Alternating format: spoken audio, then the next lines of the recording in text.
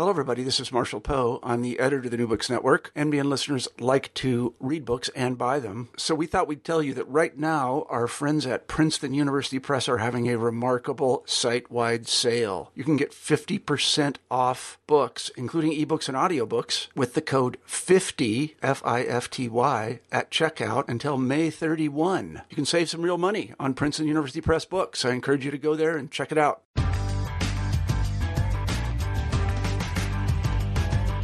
Hello, everybody, and welcome to New Books in Folklore. My name is Tim Thurston, one of the hosts of the channel, and today we'll be talking with Ian Brody about his book, A Vulgar Art, A New Approach to Stand-Up Comedy.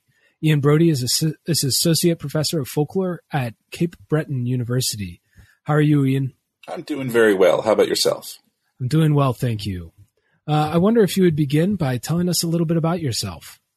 Okay. Well, I'm Canadian. I was born in Ottawa, which is, depending on how international your audience is, the nation's capital. So I have lots of scorn heaped upon me. You're from Washington, are you not? Columbus, D.C., actually. Columbus, Ohio, actually. Oh, Columbus, Ohio. I'm sorry. I thought you were, you spent some time in Washington, so you know what it's like to sort of be the center of power and the nasty looks that your friends might ever so often give to you. I did undergraduate and master's degrees in religious studies, and then when I was at Memorial completing my MA there, I discovered the folklore department. My wife was also a student there, and she discovered folklore probably before me. She's a much better folklorist in many ways, Jody McDavid, and I just fell into it. My master's research had been in, as I said, religious studies, but more methods of religion, methods of theology, actually. I was using the work of Bernard Lonergan, and he had a idea of how disciplines relate to each other. I mean, his big work from 1972 is a book called Method in Theology, and it explains functional specialization in theology. And I was trying to extrapolate that onto a religious studies model as well. But what I found most interesting and what folklore intrigued me was that one of Lonergan's other approaches is the idea that we operate in many ways in the realm of theory when we are being theorists, and but we also in our day-to-day we operate in the realm of common sense, i.e. the things that are familiar to our group that we don't go into explanation for because we know them. To actually bring attention to them is to it would be peculiar, sort of a nod is as good as a wink. And when I was sort of peeking over my wife's shoulder and finding out what she was studying in folklore, I was intrigued by this discipline that was in many ways the study of common sense. Folklorists might balk at the idea of common sense, but I'm meaning that in that very technical way, i.e. the things that are particular to a group.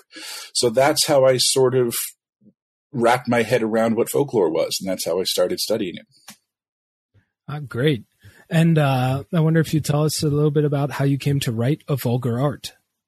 Well, it was the very initial idea was in my folk literature courses when I was coming across these genres of talk that I hadn't necessarily encountered before. And one of them particularly was the African American roast, the sort of the long form scatological poem. And I'm now, of course, blanking on the precise name. Staggerly. Staggerly is one of the great examples of that. So, violent, sexual, earthy poems. And I realized that, hey, I had just bought at a Blockbuster bargain bin a copy of Rudy Ray Moore's Live VHS, because I was always interested in stand-up, and it was just something that I collected as a fan. And I said, that is a genre that I didn't know about, and I saw Rudy Ray Moore, who did his Dolomite character, and they were these monologues that were African-American, violent, sexual verse. And so I was making that sort of early folklore connection where I'm basically thinking of the kind of things that people do on stage, and that here is a genre, and now let's see how it's done on stage. And it's easy to do that sort of motif spotting or that genre spotting. But as my folklore studies progressed, I realized it isn't simply a matter of identifying jokes or identifying tales or even identifying entire genres. It's looking at these as forms of performance and about relations.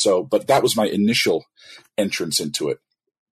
So I was trying to figure out what exactly a stand-up comedian is doing when they are on a stage, and how that is both related to and then distinct from the kind of performative talk that we do in small context situations in our among intimates, among family, among peers. Oh, that's great. And so, not to jump the gun too much, but what did you find out?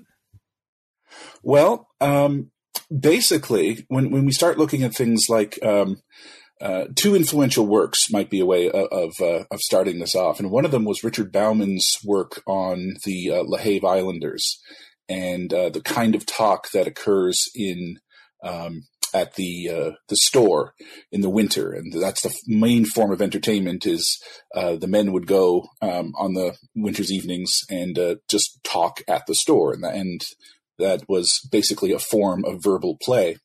And then building on that, there was Michael J. Bell's work on what's it called, The World's from Brown's Lounge, which is about the African-American middle-class bar in Philadelphia where he did his field work.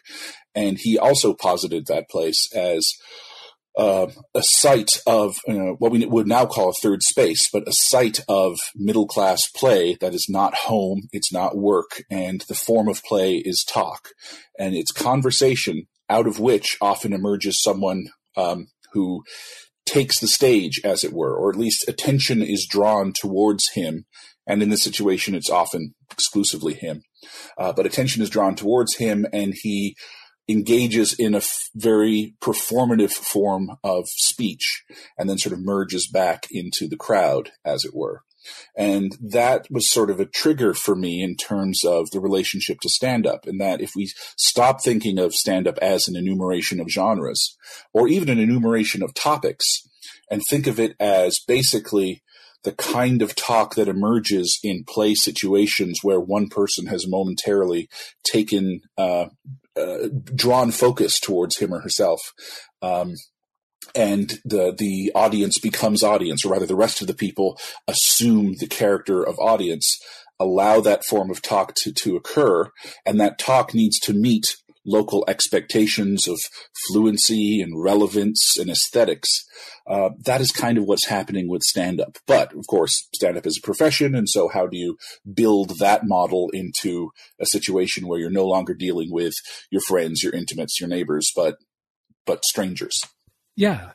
And I think I really love how the book is structured, sort of almost like a comedy performance itself. It sort of opens...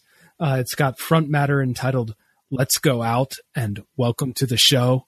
And then the three major parts are the opener, the middle, and the headliner.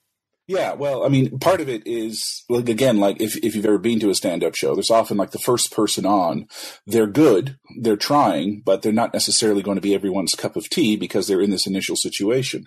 So they're often the person that's most overlooked. And fundamentally, that's where I wanted to put like the literature chapter, the stuff that would be of more interest to the academic folklorist and locating it within a specific argument.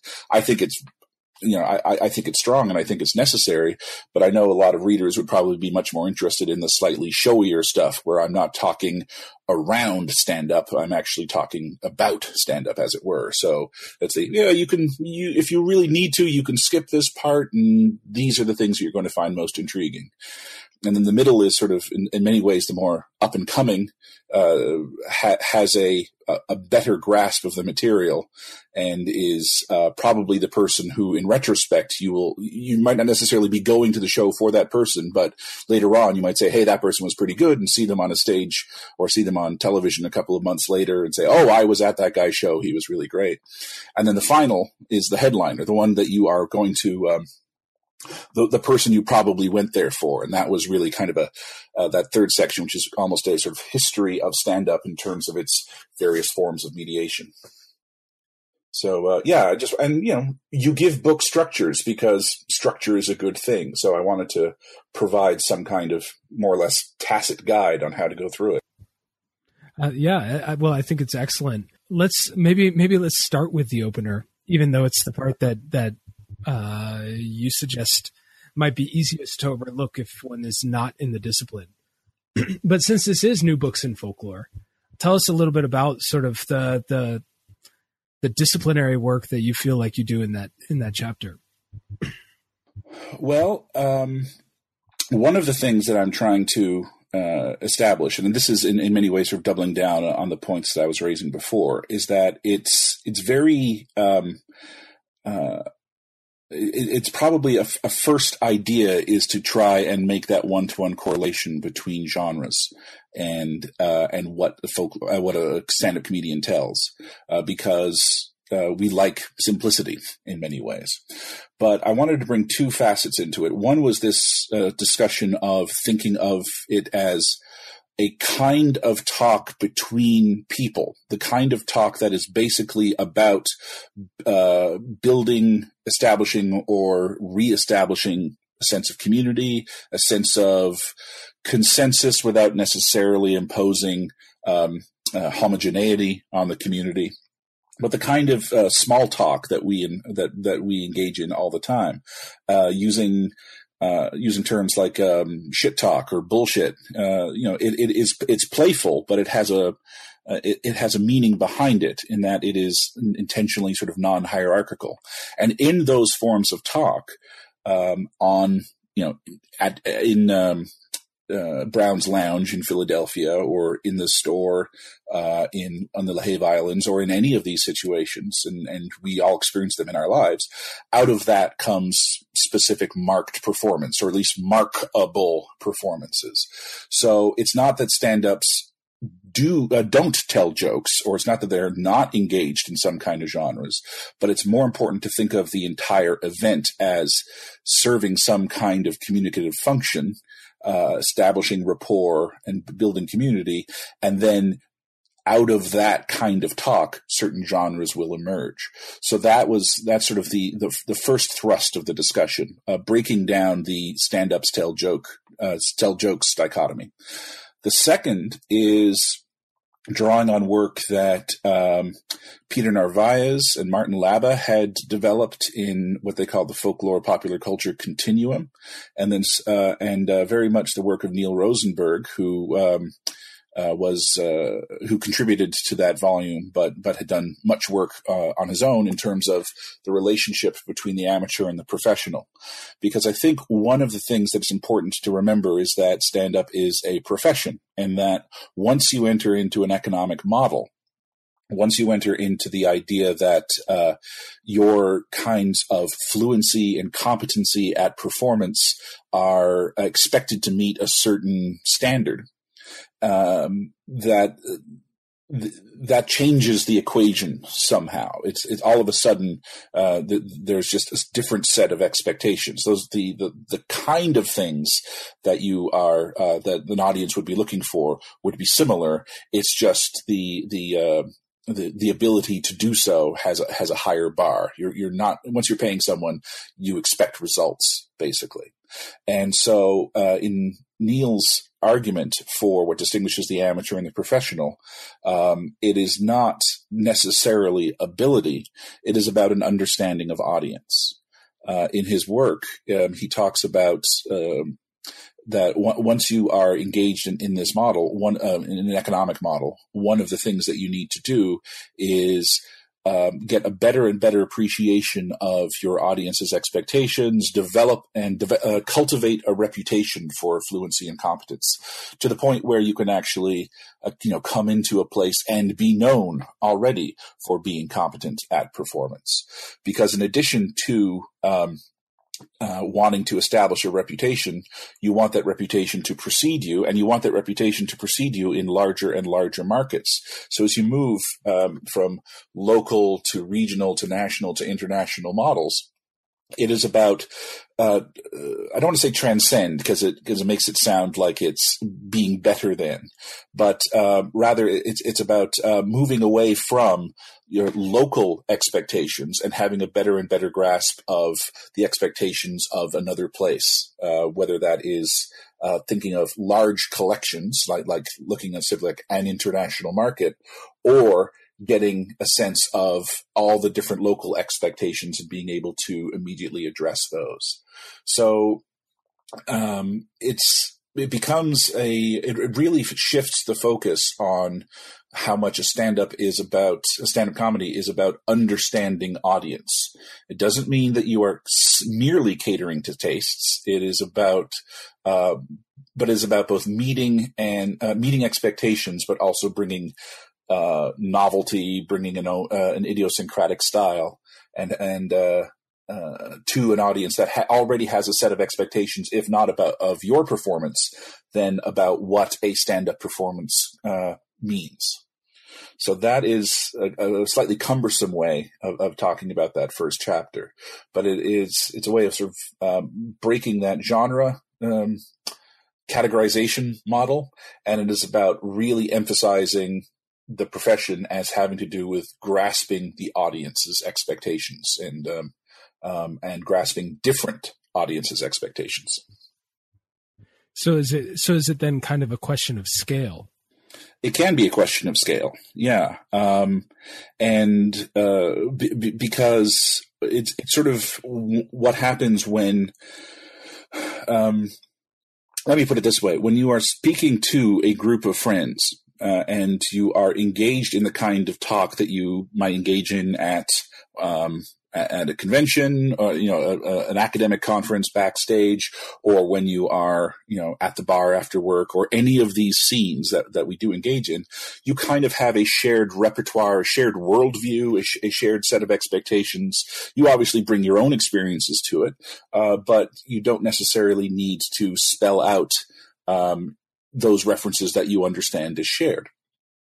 Once you get beyond your immediate circle of friends, you can't necessarily expect everyone to understand what you are saying. So you need to do one of two things. You need to either learn their sets of expectations, or you need to figure out and worldview and common references, or you need to speak to larger and larger topics that we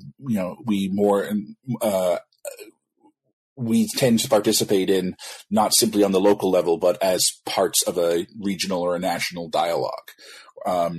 So hence popular culture is as likely to be a topic.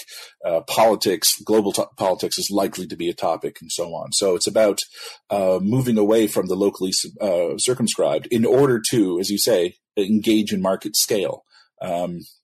Now, you always do want to appeal to the local, and one of the things that happens in the stand-up circuit, and if you've ever seen a stand-up show, you probably recognize this, and someone will come to town, and they'll begin their routine usually with some kind of local reference, having maybe only spent the time from the airport to the downtown or to the venue, but something that they can grasp as local to kind of orient themselves before they go into their standard routines, and their standard routines are typically of a national or international reference points. Okay, so after the opener, we get to the section entitled "The Middle," in which you talk about the who, what, and where of stand-up comedy and live performance. And I'm wondering if, and specifically, you're really getting into the live performance itself, right? And as well as the profession of who is the comedian, who is. I think your subtitles are "Who is the comedian" and "Who is this comedian?" And so I'm wondering if you could talk about this a little bit more, and about these issues a little bit more. Well, that whole section, the middle, is called "Creating Intimacy Over Distance," and one of the again, quickly going back to those first principles, the idea is that stand-ups are engaged in the kind of talk that appears towards intimates. That happens among intimates, I should say, but is at the same time now being done to people or with people that you are strange to. You are a stranger. There's a socio-cultural distance between you. And and when we get into the sections of mediation, there's also often a temporal distance and a physical distance between the audience, between the performer and members of the audience.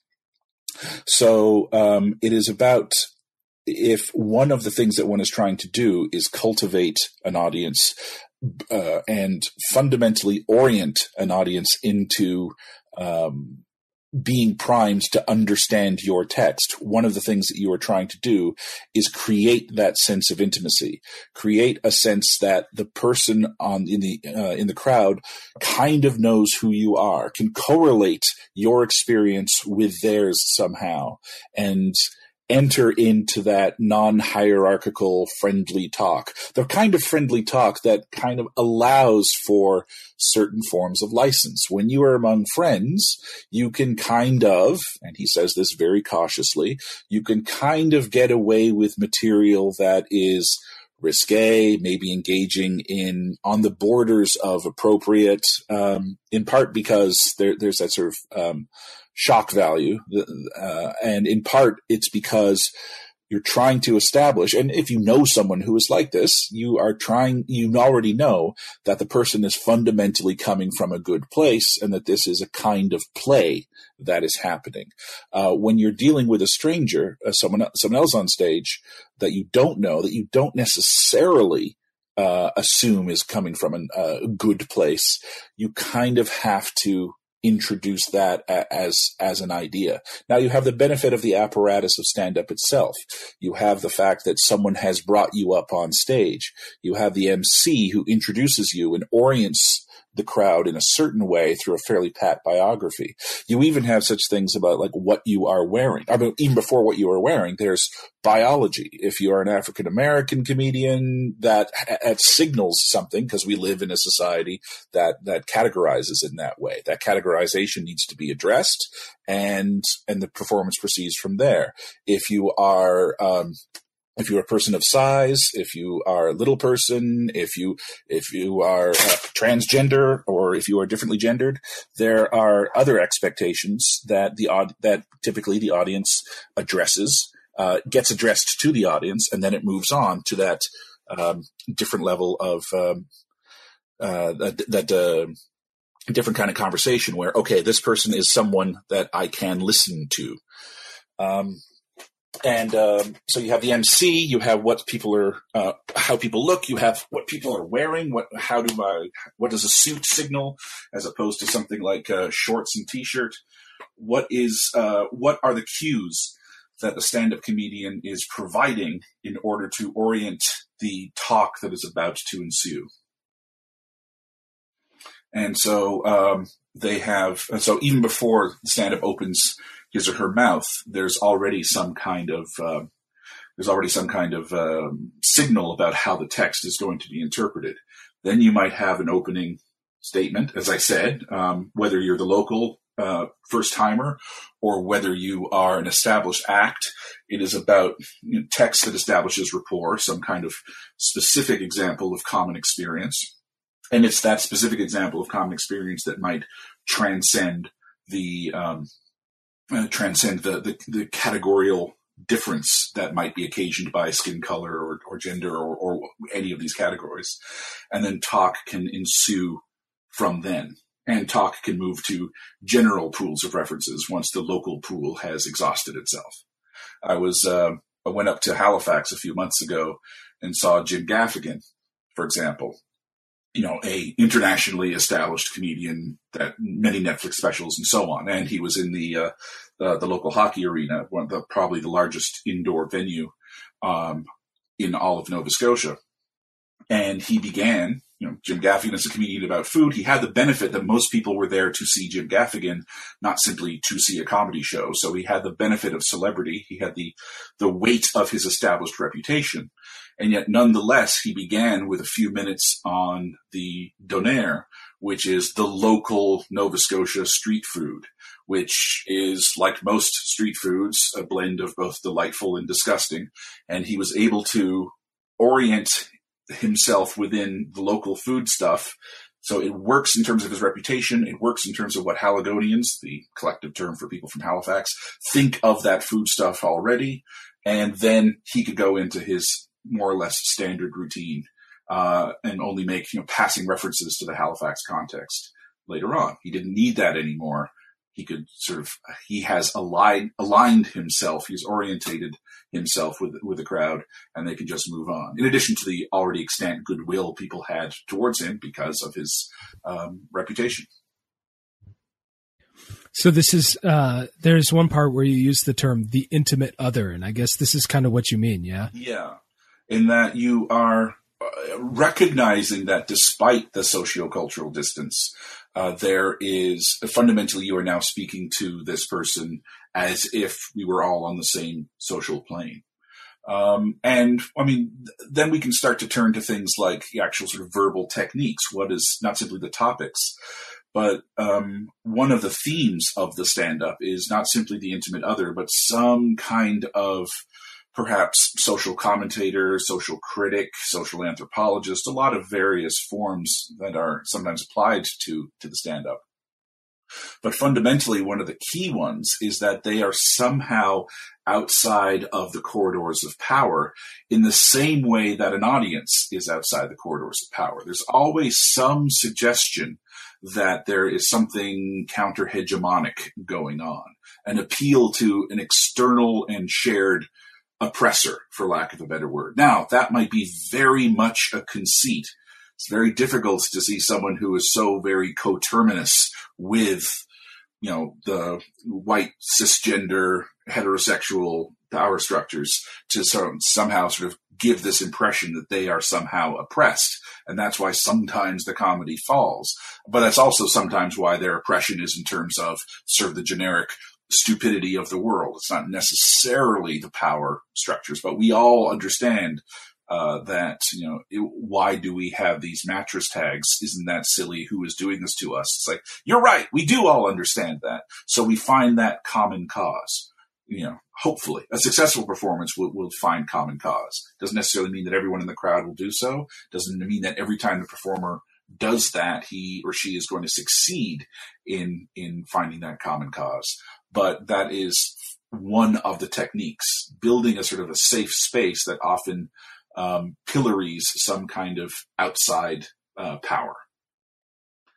So I might be I might be Canadian, you might be African American, but we both have this sort of sense of outsiderdom, and let's bind this outsiderdom. I need to make a fairly strong rhetorical case in order to allow that conceit to continue. And it's recognized as play. It doesn't necessarily mean that anyone will leave the performance thinking that this person is fundamentally oppressed, but it is a performance of being othered somehow. It's a performance of not being present to the realms of power.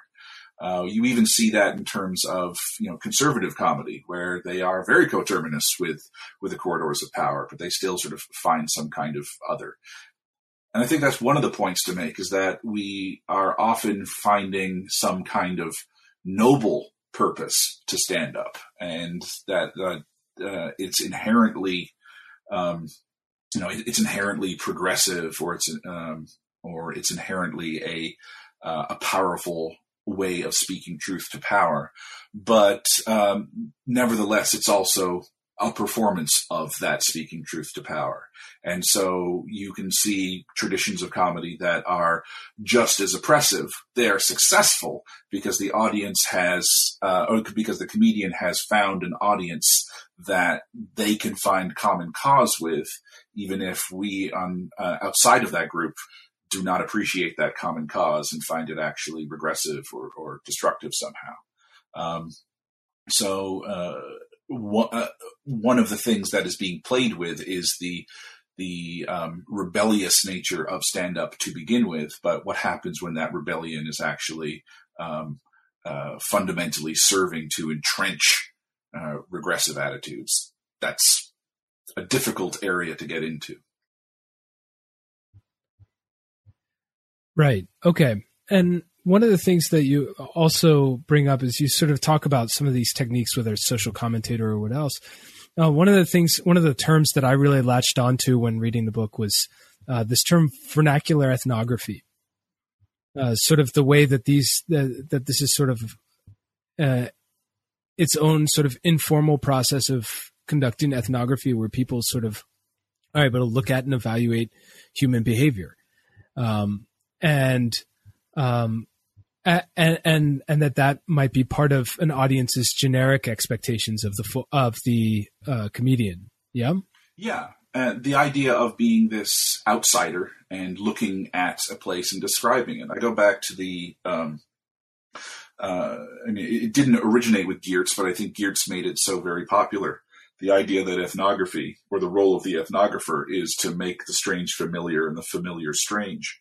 And I think that definitely is part of the stand-up, the stand-up body of techniques, because you certainly have taking someone's idiosyncratic experience, a life story that is, strange to the audience, or at least, unfamiliar, and communicating it in a way that makes it relevant and, funny as well. I mean, funny is always the goal, but one of the techniques of funny is to make it relevant and recognizable, and that we see the foibles that are the cause of this particular instance of humor.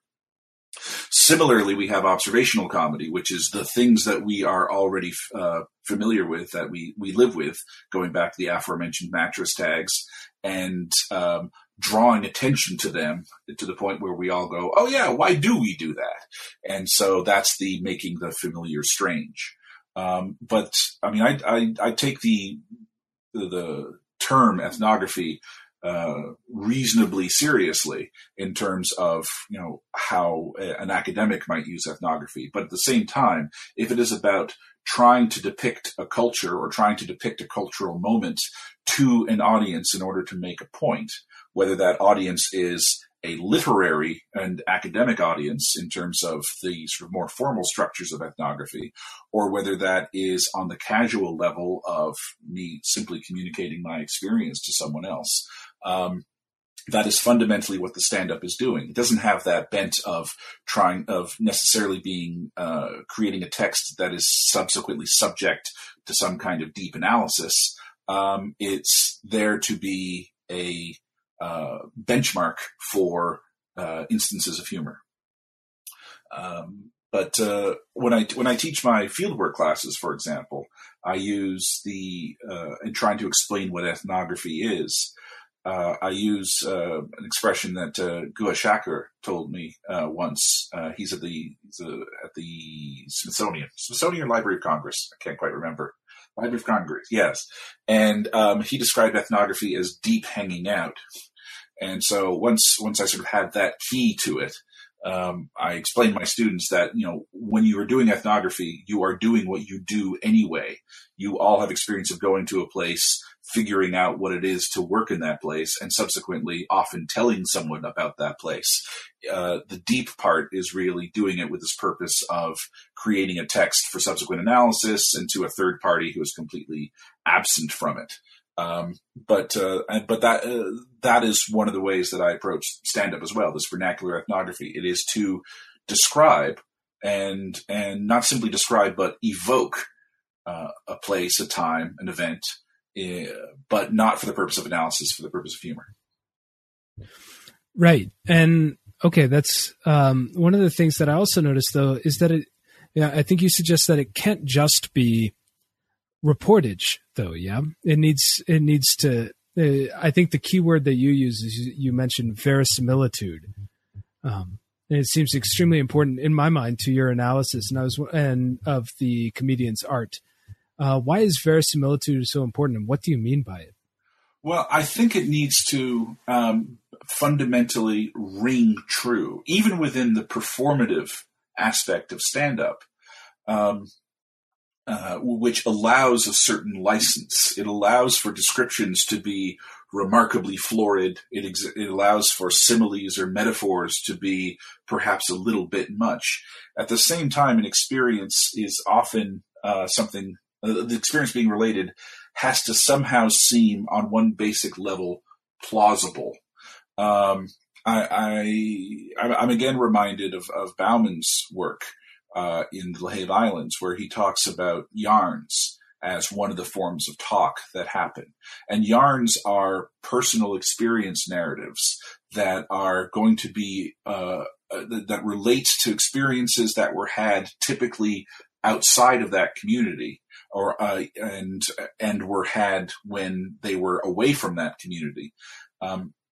And they can be fanciful. There's a certain aesthetics to them. There's a certain creativity that's allowed them, but they still have to be understood as true accounts, because the account needs to be understood as fundamentally relevant to the audience. So the verisimilitude is that this can't just be merely fanciful, even at those times when the sort of verisimilitude frame is broken and we have some kind of obviously fantastic element introduced, that is sort of grasped as much more of a flourish than anything else. I'm thinking of there's some Richard Pryor routines where he describes his neighbor's dog who is always chasing him and barking at him because he lives in a predominantly white neighborhood, and of course he's African American, and lo and behold, one day he's out in the backyard and he's very sad because Richard Pryor had a pet monkey and the pet monkey died, and so he's obviously sad, and the dog runs up to him and starts barking and then stops and says, "Hey Richard, why are you crying?" And so obviously we've entered into a different level of description at this point, and he sort of consoles him, genuinely feels bad for his loss, and then says, "Well, tomorrow I'm still going to be trying to kill you." It's like, "Oh, okay, that's fine," and the story ends. But we have that entry into what is clearly fantastic still has a point in this overall discussion about what it is to be both an affluent African American, but an African American nonetheless. So verisimilitude, I think, is one of the things, or one of the expectations that we have towards the stand-up, because it isn't simply a matter of joke telling, and certainly one of the things that we try and do when we are establishing some kind of functional and profound importance to stand-up, what we'll often come across in the academic literature is people who identify certain stand-ups as sort of true or genuinely important ones, and almost everyone else is superfluous or some kind of lesser than. And one of the things that we point to is the fact that, well, they are saying something very important. And so it's almost that it needs to be, it almost needs to be listened to as some important tract and important social commentary. And so, if you're going to be basing something if you're going to be making those kind of rhetorical arguments, it is important that you're dealing with, for lack of better words, actual data, as opposed to something that is clearly and self-referentially more fictive, more fantastic. So that is, I think, when we start to try and rationalize stand-up as a performance genre. And when when I say we, I mean sort of the culture as a whole, trying to recognize or trying to rationalize stand-up's appeal. And almost invariably, we start trying to make arguments for its profundity, as opposed to the occasional moments of profundity being one of the many possible techniques that certain stand-ups might choose to frame their kinds of performance. But a stand-up performance isn't good because it's profound. A stand-up performance is good because the audience that performance is being geared towards finds it hilarious. If it could be a series of dumb jokes that you and I might not like, you and I not appreciate just because they're dumb, let alone because we might think of them as regressive or whatever.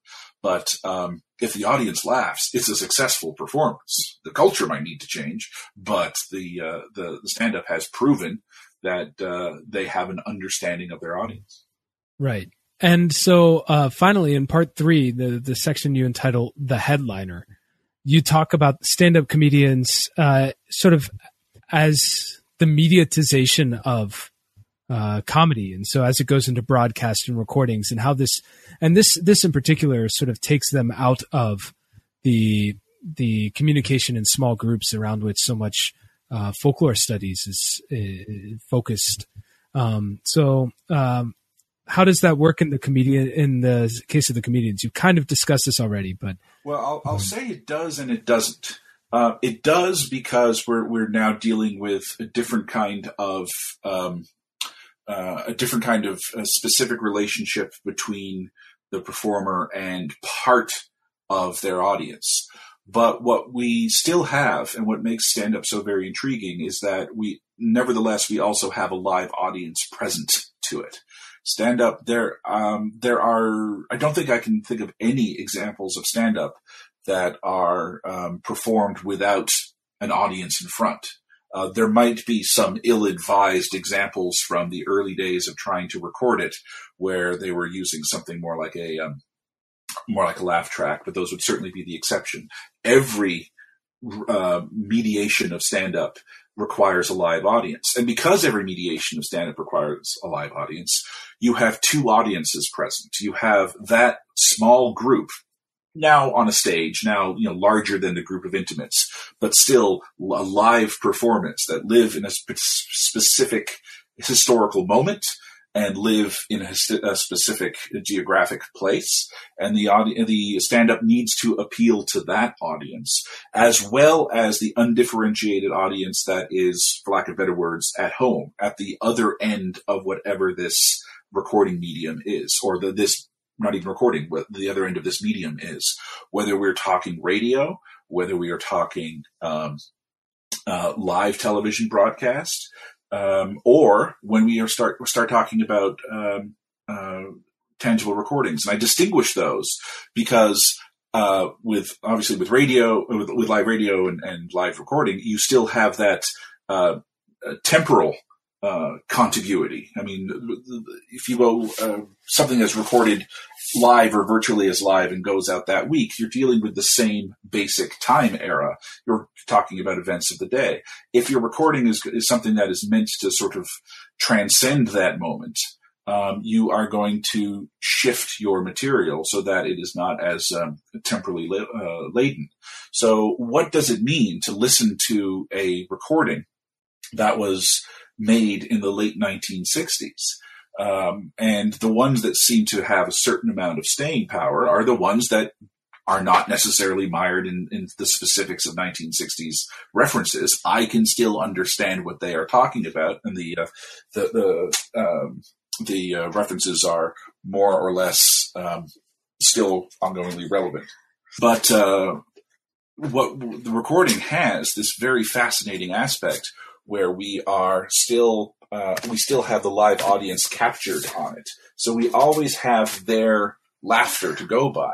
And then that brings it back to the idea that stand-up is a communal event. That stand-up is something that is not simply a one-to-one experience, but it is a person speaking to a crowd. And so the person who is listening at home is fundamentally also participating in that crowd moment, which brings the interesting idea of why we can listen to a stand-up recording more than once. Well, we are always present to an audience who is listening to it for the first time. So this third part is really about the techniques of how this spatio-temporal distance is negotiated. We already have the sociocultural distance in terms of someone going from their home community to further afield, but they're still dealing with a live audience and they can make it ongoingly relevant. Once you have the undifferentiated audience of the other end of the medium, you have a different kind of manipulation of the text to keep it ongoingly relevant, with the proviso that you still also need to address the fact that there are people in the room with you. It makes me think of Richard Bauman's thoughts about remediation of storytelling in early sound recordings. Where and it was that something that you sort of looked at in this section? I don't quite recall. No, I wasn't using him at this point. It was as much a study of of Narvaez and Rosenberg and those people. So I was very influenced by music as well. One of the other points that is, I think, important about the idea of being on the stage is the self-evident idea that they're using a microphone, that there's a public address system. And on a historical level, one of the ways I trace stand-up back to an event is the fact that you now have the ability to speak in a normal tone of voice to a crowd that is larger than you could if you didn't have a public address system. So you're able to, historically, people like to trace stand-up to the age of vaudeville and so on. But that was someone on a stage basically having to yell over a crowd. And once you're yelling, you don't necessarily have the ability to go into subtle digressions and descriptions. When you can speak in an intimate tone of voice, your tone is something that can be, and you have control. You have the benefit of amplification that you can always essentially, if need be, talk down an audience. You have the ability to go on long digressions. And you can speak in a more intimate form. So intimate in the sense of it's almost like you're being spoken to across a table, whether, despite the fact that it might be across a theater or across an arena. And so the crooners and the study of crooning was something that was interesting to me, where, what differentiated Bing Crosby and Billie Holiday from the predecessors was understanding of the microphone and being able to perform in a way that more emulated a natural singing register. And this is about speech. So the same basic premise there. Wonderful. Well, Ian, we've taken up a lot of your time. Thank you so much. I'll just ask you one more question, and that's, what are you working on now?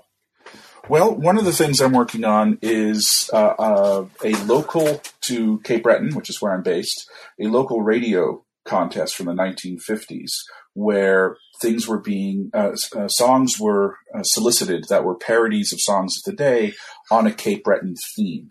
And it ties into some other recent work I've been doing in terms of local Cape Breton comic book from the 1970s. And it's related to the stand-up because it has to do with what happens when you are participating in a very small local popular culture where you are going to be reaching a group larger than your immediate group of peers and friends in that common reference, but you're not necessarily speaking to a national or even a particularly regional audience. It is how do you make something that is ongoingly relevant for the comic book? It was a local illustrator, Paul McKinnon, who did books for his friends and had all these in-jokes in them. And then he wanted to turn it into something professional. And so he needed to reevaluate his material and create something that a Cape Bretoner, only perhaps a Cape Bretoner, would understand, but you didn't have to know him to understand it. Similarly to these local songmakers who were basically home listeners for a daytime show in the 1950s, almost exclusively women, they were writing songs that were expressly about local concerns that might be completely esoteric to someone who is not from here. And one of the benefits I have is that since I am not from here, I come to this material and I say, I know it's funny. I know that there's jokes here. I don't get them. And so I'm parsing my way through. So that's the Dishpan Parade was the name of the radio show and their Cape Breton Songs contest. So that's what I've been working on for the past year or so. Oh, that sounds great. Sounds like a really fantastic project. I want to thank you for being on the show today. I really enjoyed it. Thank you very much, Timothy.